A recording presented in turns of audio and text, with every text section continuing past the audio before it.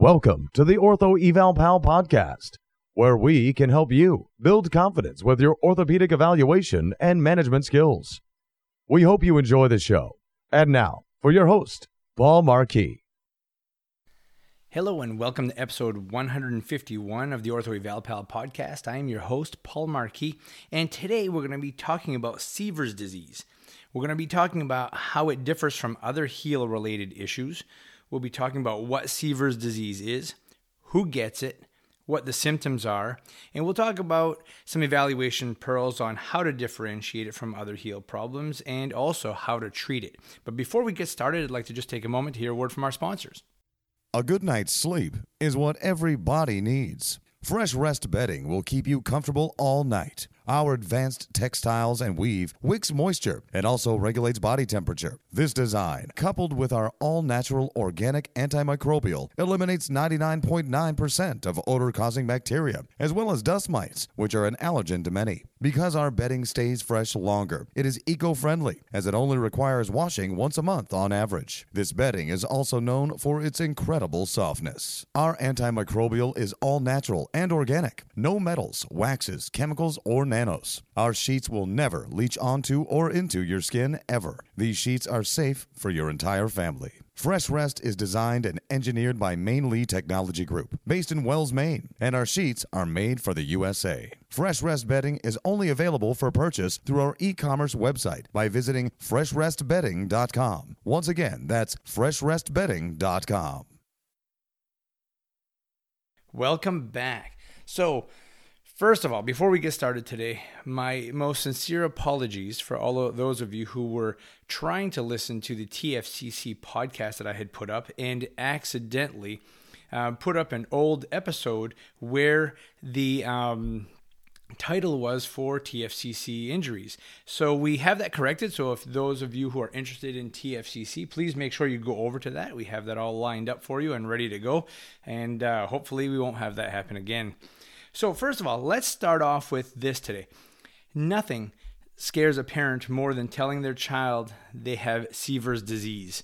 As soon as you throw the word disease in there, watch out. Everything goes crazy, okay? So, watch out when you're talking to people, parents, children about, things with scary terminology in it. So I do have a podcast about scary terminology. Make sure you check that out. And we have some pointers on how to make things a little more comfortable for people when they come into the clinic and when we are talking to them about their diagnoses or their injuries. So what is Sever's? Sever's is when your calcaneus, where it has a growth plate, just like other bones in your body, and the calcaneal apophysis, which is the growth plate, exists more toward the back. Okay, so people think this is right directly under the heel. Well, it's kind of underneath the heel and a little posterior. And this can best be seen in an x-ray, and it looks like there's a fracture there. If you x-ray these young people with Sever's, you'll think that the heel is fractured, but it's very important that you compare the x-rays to the other foot just to see what that looks like and just to make sure there isn't a gross abnormality there. But really, most people with Sever's don't require diagnostic imaging unless there's been some sort of trauma there. So what happens? Why do you get it? Well, this growth plate, it can be aggravated in a couple ways. Number one, by direct trauma. So, walking on hard surfaces, maybe getting kicked in the back of the heel. Up here in northern Maine, we've seen this classically when people are playing soccer. We could get a really wet season and cleats sink into the ground really well because we don't have a lot of turf up here. And when that heel sinks in, it absorbs a lot of shock, and that's great. Not as much irritation for shin splints and for heel problems. But then when we have a really dry year like we do this year, people come out of the woodwork with Sever's disease and shin splints. It's just amazing when the ground is really, really hard and they're playing on that. The other thing to look at is, are the cleats, giving enough support? And sometimes cleats are quite thin on the bottom and can be a little aggravating. The second reason there could be some sort of aggravation to the growth plate is from tensioning in opposite directions.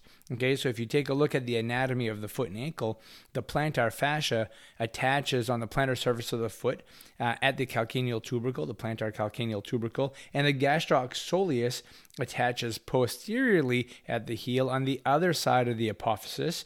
And so when your calf is tight and or contracting against the plantar fascia, which is contracting, they're both pulling against the heel. And that can be separating that growth plate a little bit and causing a lot of tension. And that seems to be one of the biggest factors.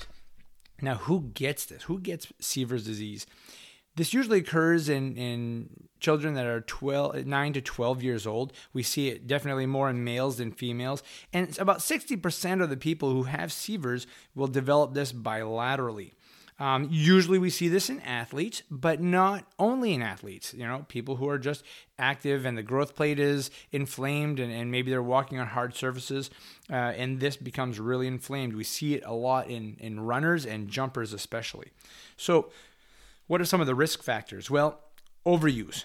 People who just do one sport oftentimes can end up with these overuse type problems. So there has been some kind of change in the way that people are looking at sports now in the future, and that 2 and 3 sport athletes may fare better in the future than one sport athletes, especially if they're doing it all year round.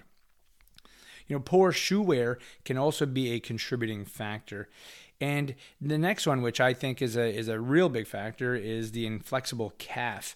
Having a really tight calf is going to pull on the back side of the heel, and that fascia is pulling in the opposite direction, like we just talked about, and causing a lot of irritation. You end up spending a little more time on the forefoot, and naturally they'll go more on the forefoot only because the heel hurts so bad that they don't want to bear weight on the heel, or they don't want to heel strike.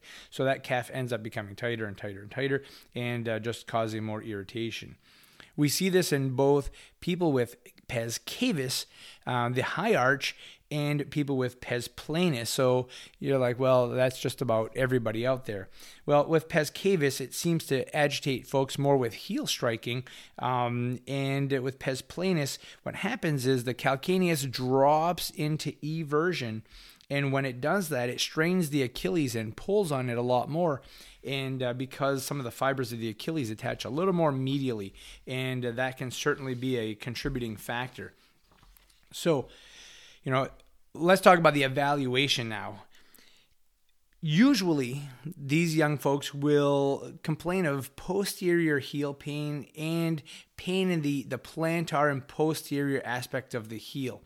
They can have it in both areas.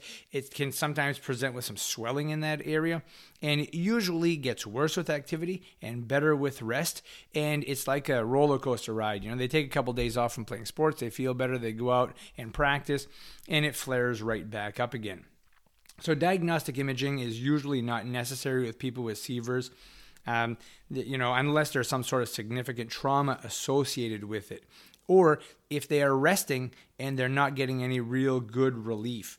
So the patient will also be very tender near the Achilles insertion and the posterior and plantar surface of the heel.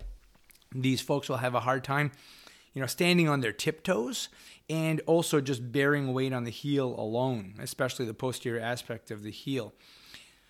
If it's fairly inflamed, they'll have some discomfort when you passively dorsiflex the foot or an ankle, because you're pulling on that Achilles, which is going to cause some irritation back there. But for me, the big diagnostic test that I like to do is the squeeze test, where you basically cup your hands so that your fingers are around the Achilles tendon, and you have your thenar eminence on one side is touching the medial heel, the thenar eminence on the other side is touching the other heel, and you squeeze that heel toward the center. And so you're not even touching the back of the heel, you're not touching the bottom of the heel, but you're giving it a little squeeze there. Now, people with plantar fasciitis or Achilles tendonitis do not have pain with the squeeze test. People who have stress fractures and Seaver's have pain with the squeeze test. Excuse me. So it is important that you do that in helping to differentiate severs from other problems out there. You generally don't see severs in adults. So if somebody comes in and they're 25, 30, 40 years old and they have this heel pain and you do a squeeze test, you need to be somewhat concerned. It's possible that they have a fracture, a stress fracture. They could have calcaneal apophysitis and irritation to the periosteum. And so that is something to take into consideration when you're evaluating your patients, if they're adolescents or adults. So check that out next time you treat your patient. So how do you treat this? Well, this is the hard part, okay? Seaver's disease is a self-limiting problem, and basically it's about getting some rest. But unfortunately, like Osgood-Schlatter's, these young people are very, very active, and they want to continue to be active. They want to play sports. They want to run around. They want to jump. They want to, do all this stuff, and it's hard to slow them down, but sometimes you just absolutely have to. Now, some people have such severe pain that, doing whatever soft tissue modalities and resting is just not helping, but they still are walking around a little bit. A walker boot can be helpful for a short period of time. I definitely wouldn't do this for very long, but I probably would do it for about 2 weeks or so and really let that heel settle down. So they are weight bearing, but you're not getting that passive dorsiflexion, and you're getting the rocker bottom part of the boot that is helping to compensate for the lack of ankle motion. So they can still be fairly functional, but allow the heel to rest a little bit. So I think that is very important, especially if they are severe. Now, shoe wear is important, shoe wear and good insoles. I find that people will do well when they have something that is a little softer in the heel, and but not so soft that the heel wobbles back and forth. I think it's very important that the heel and calcaneus area stay stabilized as much as possible. And then you also want to support the arch, right? Because if that plantar fascia is collapsing, if the foot is collapsing and the fascia is stretching, that's going to cause a lot of pull at the calcaneal tubercle and cause some irritation. So I like to use an accommodative type of insert. I don't really get into custom orthotics with people of this age, only because they're going to outgrow them really quickly. And usually this is a temporary problem. They don't need this for long term. So we'll use a softer type of orthotic to help give a little bit of arch support and also cushion the heel and stabilize it all at the same time. These folks can use ice for pain, especially after activity. And, teaching proper stretches for the Achilles is important. Also, you can even, massage or try to improve the plantar fascia mobility so that it is not stretching so hard on the calcaneus when they're functioning. Some non-steroidal anti-inflammatories can obviously help to keep the inflammation settled down a little bit. And, having that conversation with a parent or guardian about continuation of sports or some sort of a modification in exercise level is very, very important. Okay. And I really try to teach this here. I tell young people and their parents, because sometimes we all know it, the parents can be just as bad as the children when it comes to playing sports and not wanting to slow down and trying to be the best. And, when you're 9, 10, 11, 12 years old, you're not, at the World Series, and you're not in an NBA playoff game. It is, I try to teach them, rest now and be better later. And you can always encourage them and say, this will settle down. Severs always gets better, conservatively.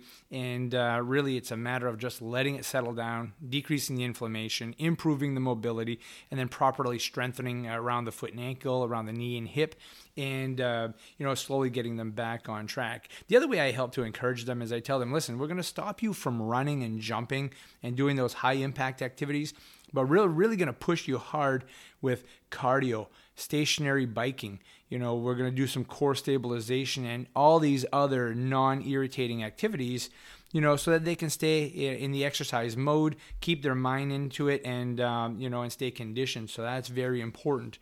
And so education is the key to optimal recovery when it comes to treating Seaver's disease. So, folks, I hope you enjoyed today's episode. Stay tuned because we have lots more to come. Send me your ortho-related questions for the show, and I'll be more than happy to put them on the show and have a talk about them and hopefully answer your questions. I definitely get a lot of emails from folks, and so I will do my very best to continue to answer as many questions as I can. And be sure to check out our links in the show notes for access to everything Ortho Eval Pal, from live courses and webinars to online coaching and more. Again, folks, thank you so much for listening to the Ortho Eval Pal show. Take care.